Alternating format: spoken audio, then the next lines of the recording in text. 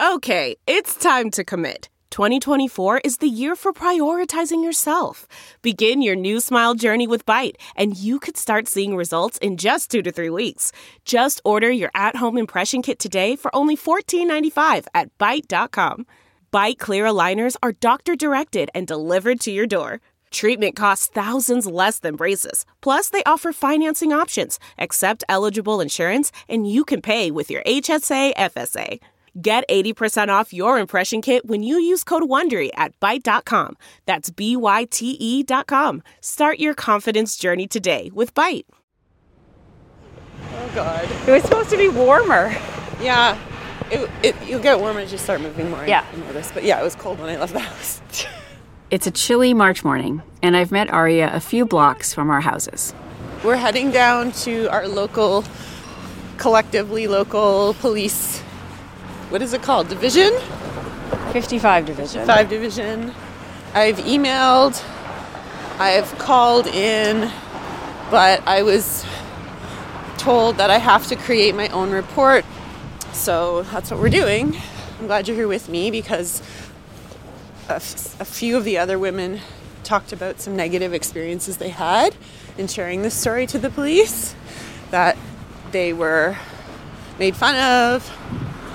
One of them ended up in tears, so I hope you brought Kleenex, and I'm glad you're with me for that support, because this isn't a system I'm familiar with. I'm not a person who...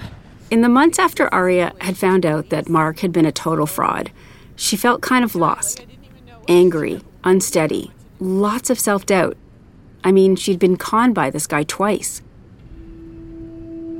How are you feeling? A little nervous, for sure. I'm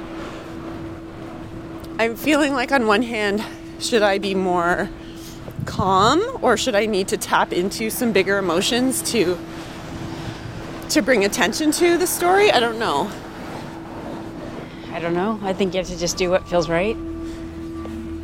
Like, I'm actually wondering even what's the first thing I'm going to say. Like, I'm here to report what I believe was sexual abuse. Okay,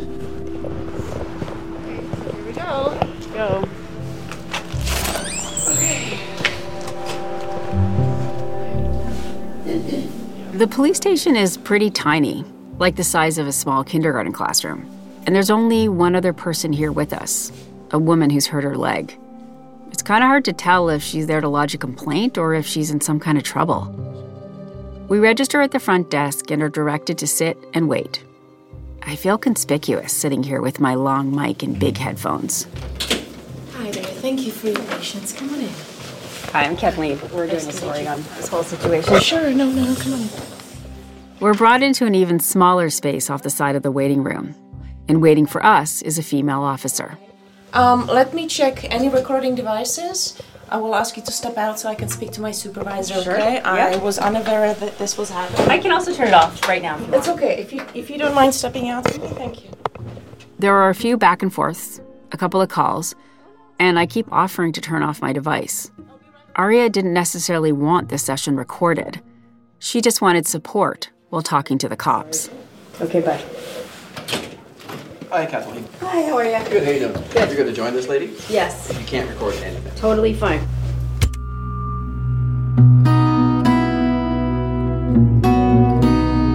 I'm Kathleen Goldhar, and this is Do You Know Mordecai? But I love it when you wait to me and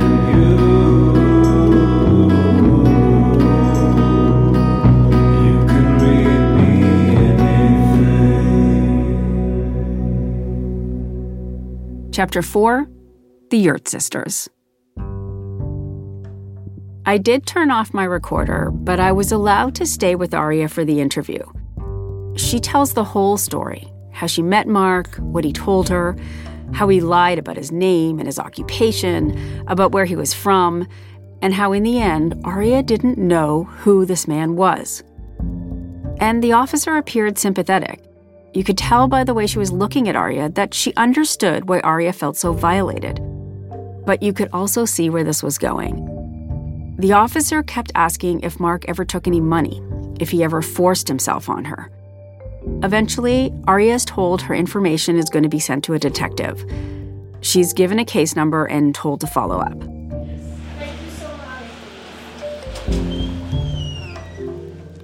Ever since Aria first discovered the other women that Mark had conned, they'd been asking themselves, if Mark had lied to them about pretty much everything, could they really have consented to an intimate relationship? Over the years, laws about consent have evolved, but there's still controversy over where the line should be drawn. How much do you really need to know about someone? And what if what you do know about that person is all a lie? The women believed that they'd been tricked into having sex with Mark. The hope was prosecutors would see that too.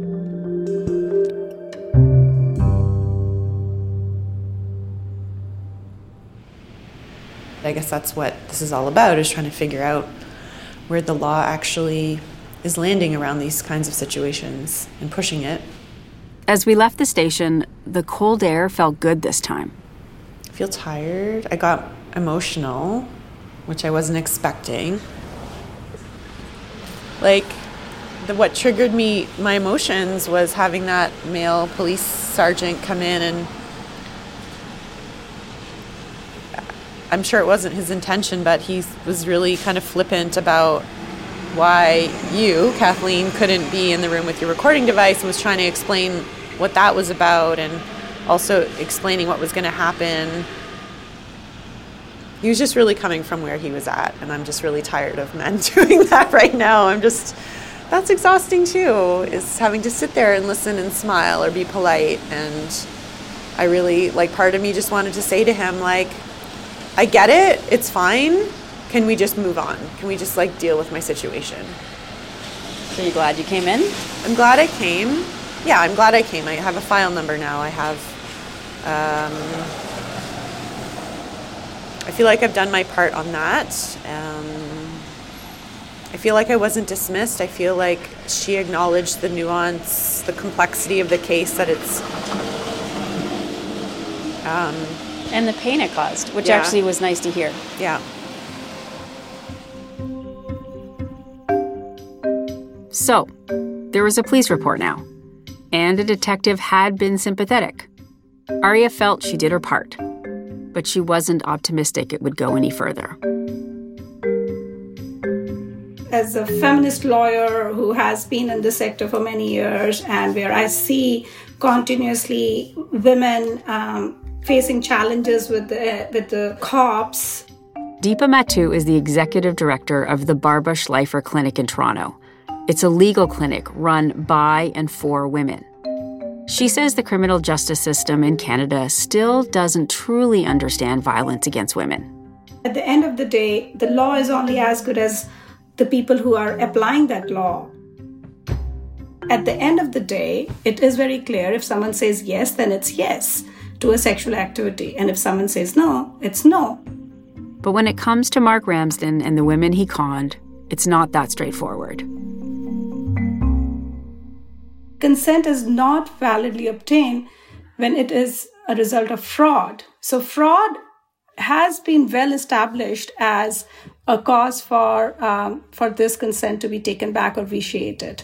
Why do police officers not understand it, or why do cops do not get it in scenarios like this? Because they are looking at the act alone in its isolation. They're looking at the sexual activity in itself, a vacuum activity, and they're not looking at the circumstances around it.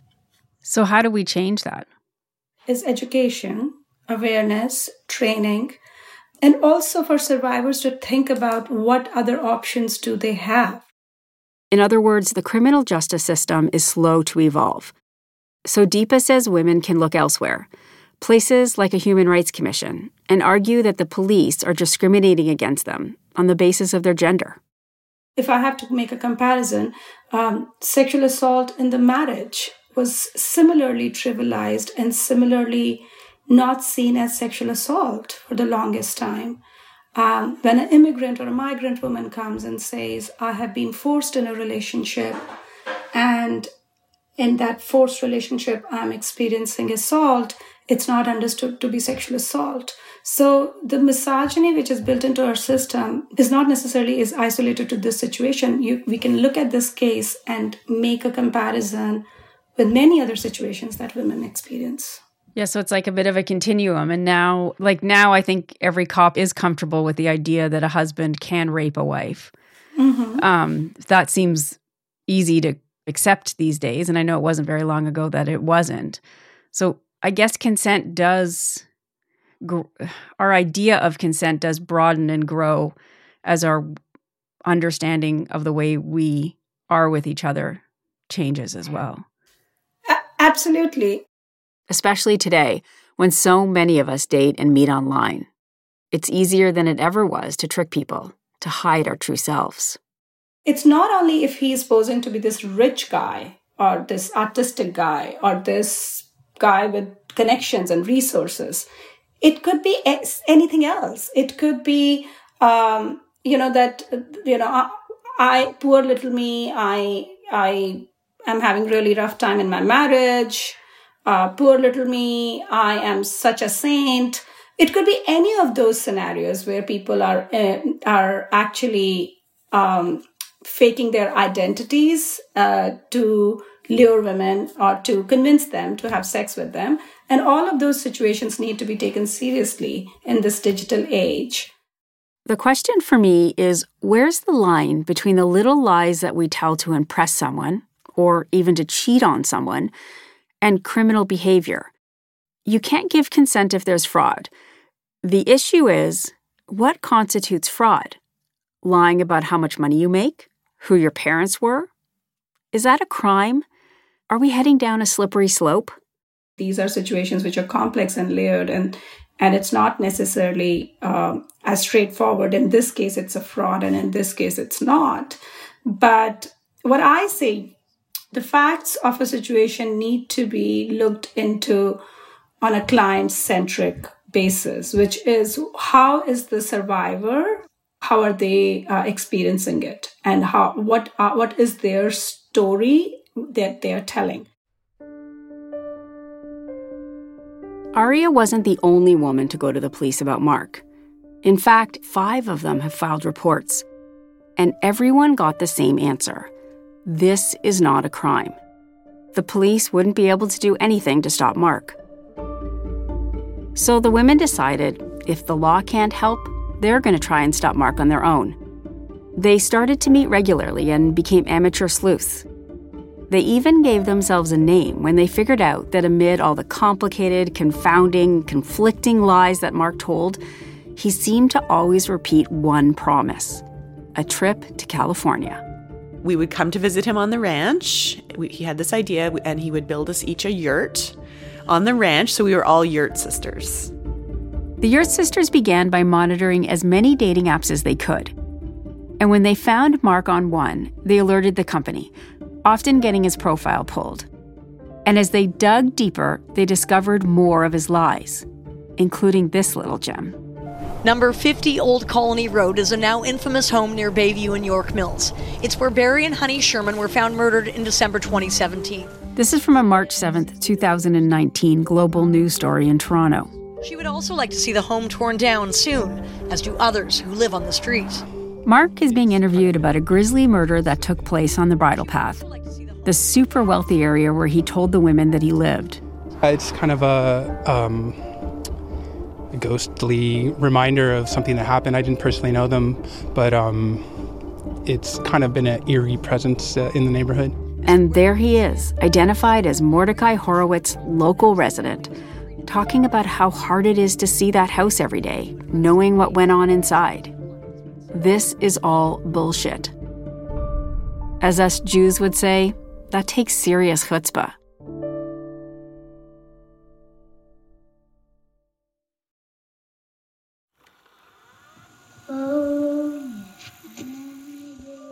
I'm David Kushner, and this is my brother John.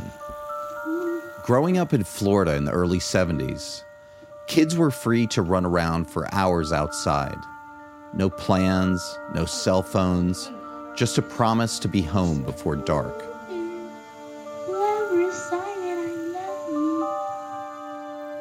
When John was 11 and I was 4, he biked away from our house, through the woods, to a store nearby.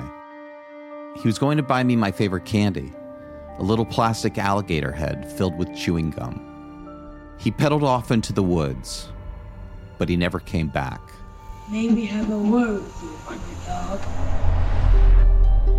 I've been a journalist for decades, but the story I've chased the longest is about my brother John. The story of what happened to him. I think the worst thing of the worst is that you never would find the person. On one hand, I desperately wanted to find something, and on the other hand, I was absolutely terrified of finding something. And the story of what happened to our family and our town after he disappeared. A little boy simply goes from his house through some woods to go to get some candy at the 7-Eleven and never comes back. That is every parent's essential nightmare. When you realize that anything can happen, anytime, anywhere, how do you go on? I just wanted to talk with other people who've gone through it. I felt isolated and on Mars. I believe now, looking back, it was absolutely to try to find some answers. And here I am searching for some kind of answer. And how the hell do you continue? This is Alligator Candy. Coming this May, a new podcast from UCP Audio and Transmitter Media. Follow and listen wherever you get your podcasts.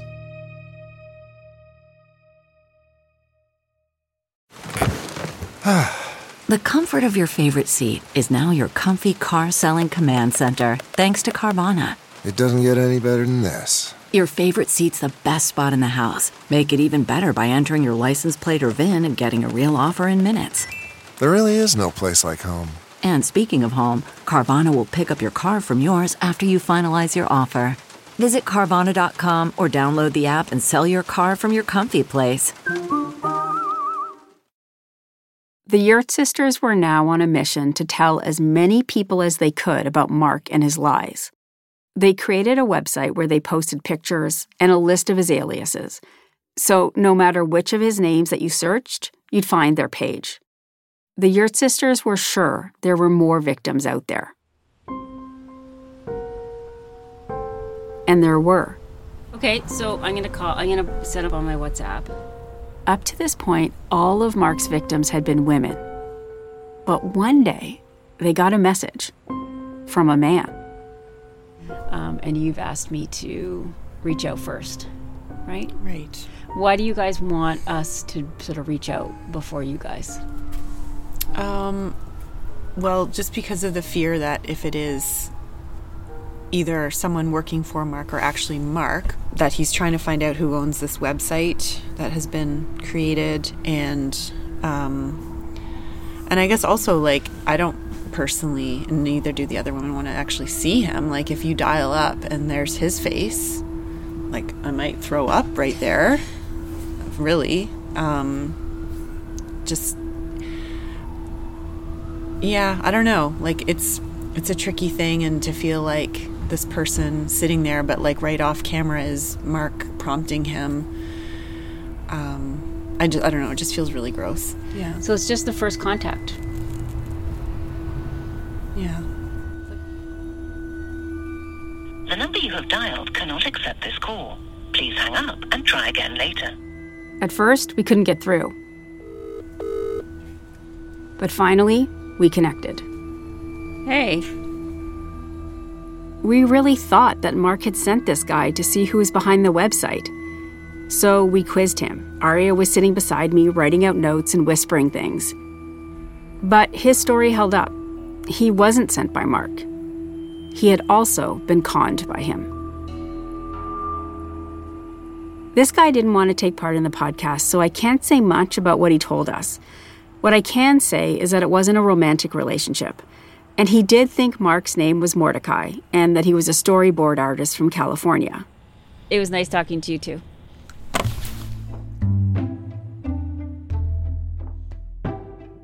So now the Yurt sisters knew that not all of Mark's victims were women, nor was it always about sex. Who else was out there? They started to compare stories that Mark had told them to see if together they could find others. And there was one. Mark had told them all about a good female friend in Toronto. I just went into LinkedIn and started typing in her name. She was a single mom and a grad student at the University of Toronto. They'd all seen her picture. And as soon as I started typing her name, LinkedIn gave me suggestions, and she was one of them. And the reason we knew that was because he was so about sending pictures, right? Like overabundance of pictures. So right away, we knew that he'd had some kind of contact with this person, and we needed to reach out to her as well. Hi, I think we have an acquaintance in common. I just wanted to... The way that it all came out was one weekend I'd gotten a LinkedIn request. And as soon as I connect, she started saying, "Can I talk to you?" And I'm like, "Who are you?" And then she said something about she thinks that there's a man that I know that has been very dishonest and is, being untruthful in relationships and everything. And then I was like, well, who is it? And then she wrote Mark or Mordecai. And I was like, oh. And from that, the crack team found me. This is someone we're calling Sarah. Sarah met Mordecai in September 2017, nearly 2 years before he would find my friend Aria. I was coming out of my divorce and did a lot of healing, and then started online dating because I never had dated very much. And Mordecai was one of the first men that I met and really connected with. Their first date was a walk through the city. He was listed as Mark on the app, and then he explained that he goes by Mordecai as his Jewish name. He's very Jewish in everything that he does, so he goes by Mordecai. Mordecai went on to tell Sarah that he dabbled in art, had a bachelor's degree from Cornell and a master's degree from the University of British Columbia. And he had started a PhD in Santa Barbara. Sarah told me she really liked Mark, that he intrigued her. But romantically, she just wasn't into him. So they became friends, good ones. He always just had these kind of crazy off-the-wall stories that had a ton of detail. He was a special ops agent for me, and he was on secret covert missions to Bosnia. And so he had his hero complex, and he was super idealistic. And so he had enlisted, and while he was in basic training, he got tapped to move into the special ops program. And then he was overseeing Navy SEALs in Bosnia while they were trying to stop the genocides. And ended up having intense PTSD from that. And he was just now being able to start talk about it because the files were being declassified because it had been enough time. So it was he's still in the Army? No, he was a deserter because it was too much. He got overwhelmed and frustrated with the lack of support that they were getting from this undercover op. They didn't have enough manpower to really do the job properly. And he had stories of going through kind of burnt out industrial areas and like falling into a vat of chemicals and got stuck there until somebody came and rescued him. And that was why he had skin reactions and allergies to things. And he got shot through the shoulder and was nearly dead, and they airlifted him out. And in Bosnia? Yeah. And he had all of the reconstruction and everything. I think he went to Germany to a hospital there. Then he got back on the field, and then he ended up deserting. He kind of left his post.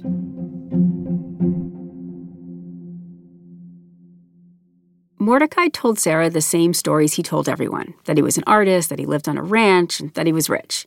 Like hundreds of millions of dollars worth of wealth. And of course, that he was from California.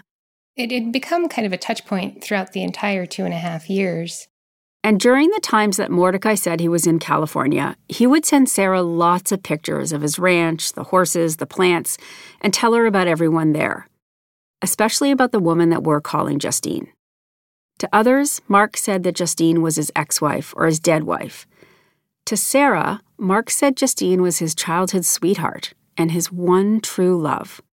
And Sarah said it was clear that Mordecai was obsessed with her. He texted me all of this in incredible detail. He'd send me pictures of the places they went to dinner.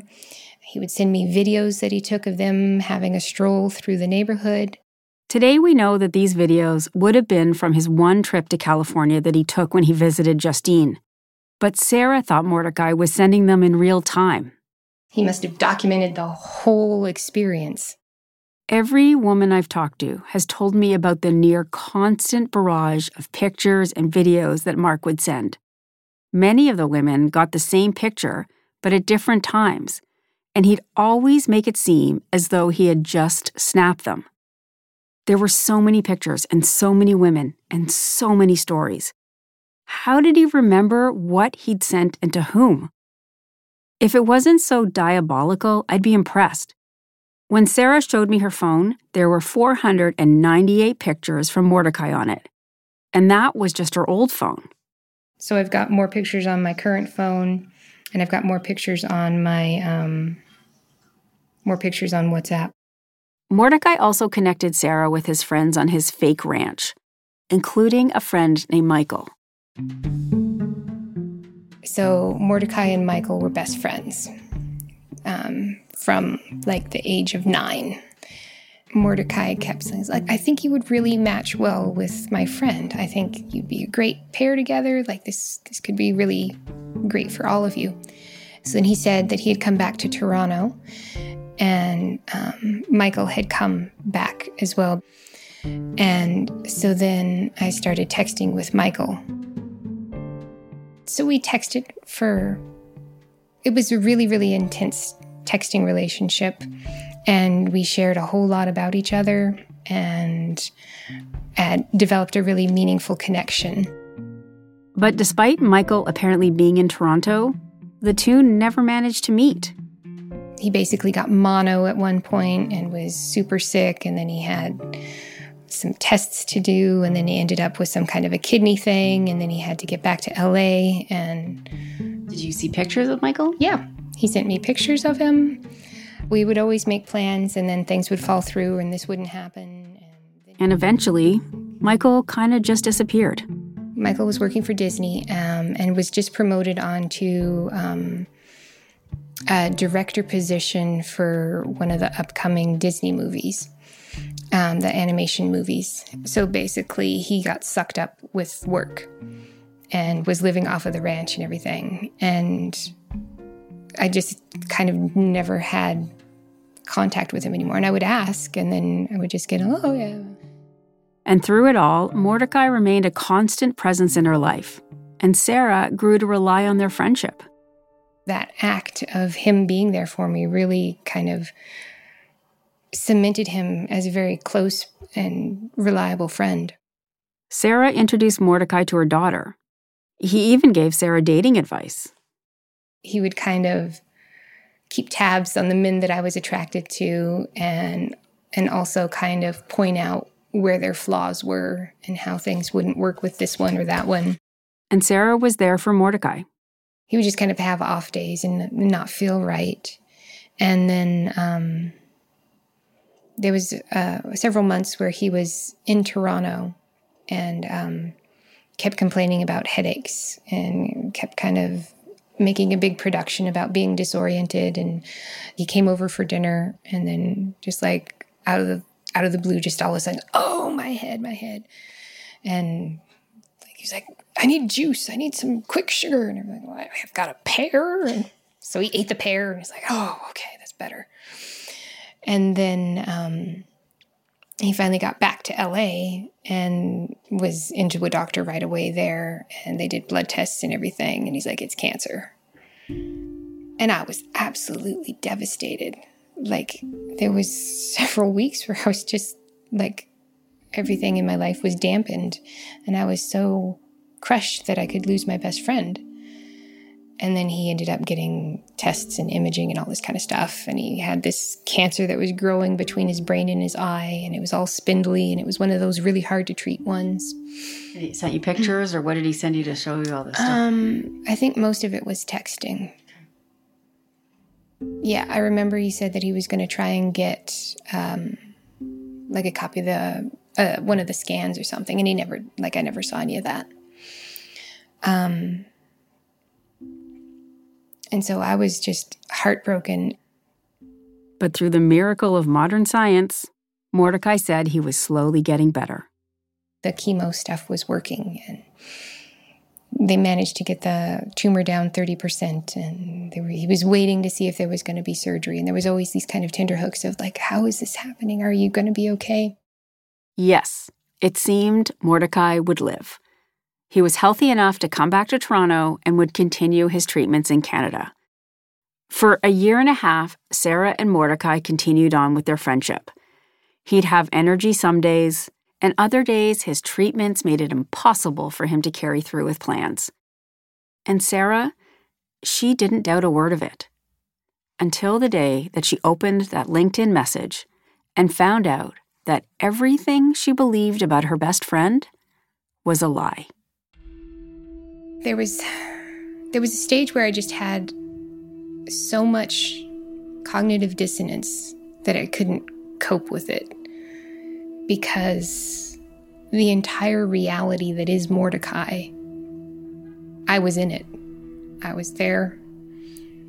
And now I'm relearning everything and understanding the different stories that everybody got and everything, but also just learning real facts. I am struck by the similarities of all you guys. Does that occur to you? Like physically, or? A little bit physically, but you're all incredibly smart. A lot of you are single mothers. I see what he sees in you guys. Mm-hmm. You're all impressive women. You know what I mean? And so I'm like, he's picking a type. Mm-hmm. Also progressive women, because I think you need to have the heart and the empathy to go along with all of his stories, because he has a lot of stories, mm-hmm. a lot of needs. Yeah. And it's that goodness that we all love about them that he also exploited. Yeah. Yeah, we've joked in the group about how he's got fantastic taste. He does. It was through the Yurt sisters that Sarah found out that Michael, the person that she thought she'd been falling in love with, was not real. It was Mark on the other end of all those texts, just using a different phone number to hide his real identity. It has been so hard. I was in physical shock for several days, and then I would just go through phases of being completely numb. And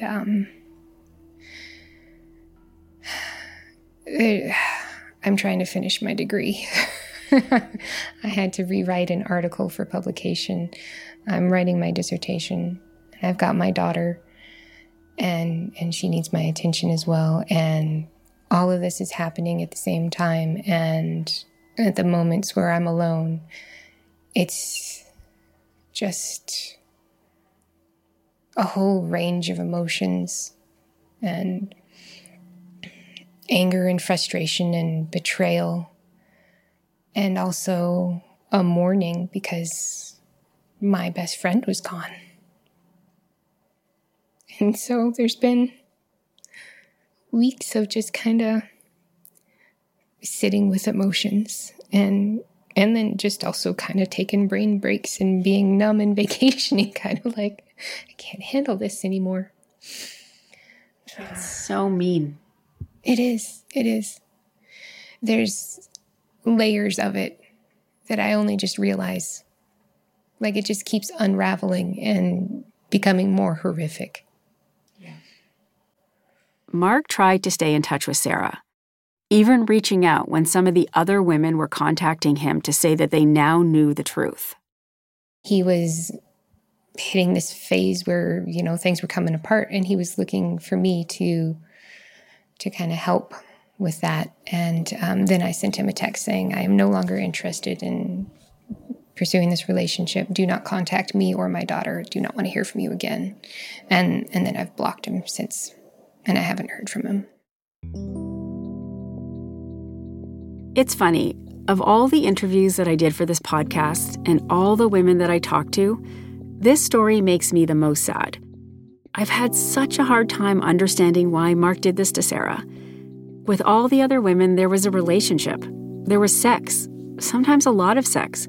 But with Sarah, it was different. It was a friendship. Why would Mark lie so completely to somebody who was his friend, who would give him support and love, who only wanted the best for him? Mark also befriended that guy who reached out after finding the Yurt sisters' website. They met during COVID, when Mark would have had a very hard time meeting women with all the lockdowns and precautions. So he found somebody who didn't offer the prospect of sex, but could still fill some kind of void. I went back and asked Aria about this. It just seems like Mark has so little self-esteem that he's prepared to lie to and con anyone just to feel more human. Or, not that he's not a human being, but he just wants validation around this false identity because he hates himself so much. And so I think Sarah provided that to him. And also, because she trusted him so much for so long, that he was able to do really nasty, nefarious, awful things to her, that it's just it's mind-blowing. I'm angry at Mark for what he did to Sarah, for what he did to all the women. And by the way, there are 10 members of the Yurt sisters so far. But he's also kind of pathetic. And as much as I don't like to say it, I'm wondering, do I sort of feel sorry for him?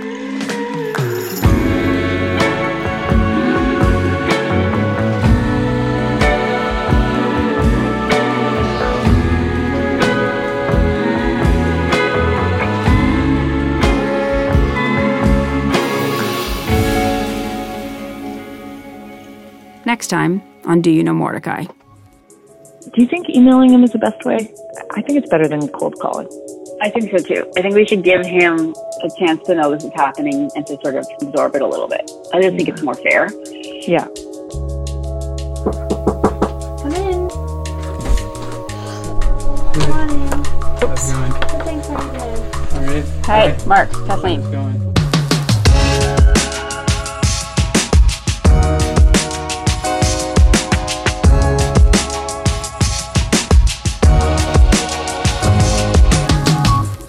This podcast was written and produced by me, Kathleen Goldhar, and Michelle Shepard.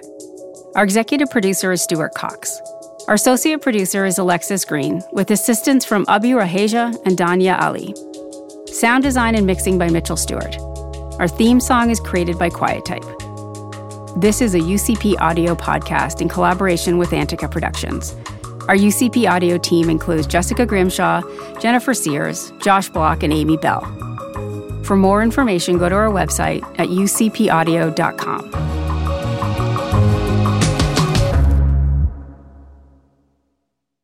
Audible is the destination for thrilling audio entertainment. Allow your imagination to be piqued by stories that are brought to life through captivating sound design, eerie soundscapes, and dynamic performances. As an Audible member, you'll be able to keep your heart rate up month after month because you can choose one title a month to keep from the entire catalog, including the latest bestsellers and new releases. If you're in the mood for a shocking psychological thriller, check out None of This Is True by Lisa Jewell. Embrace brand new, exclusive thrillers from best-selling authors who are guaranteed to keep you gripped. New members can try Audible free for 30 days. Visit audible.com/thrill or text thrill to 500-500. That's audible.com/thrill or text thrill to 500-500.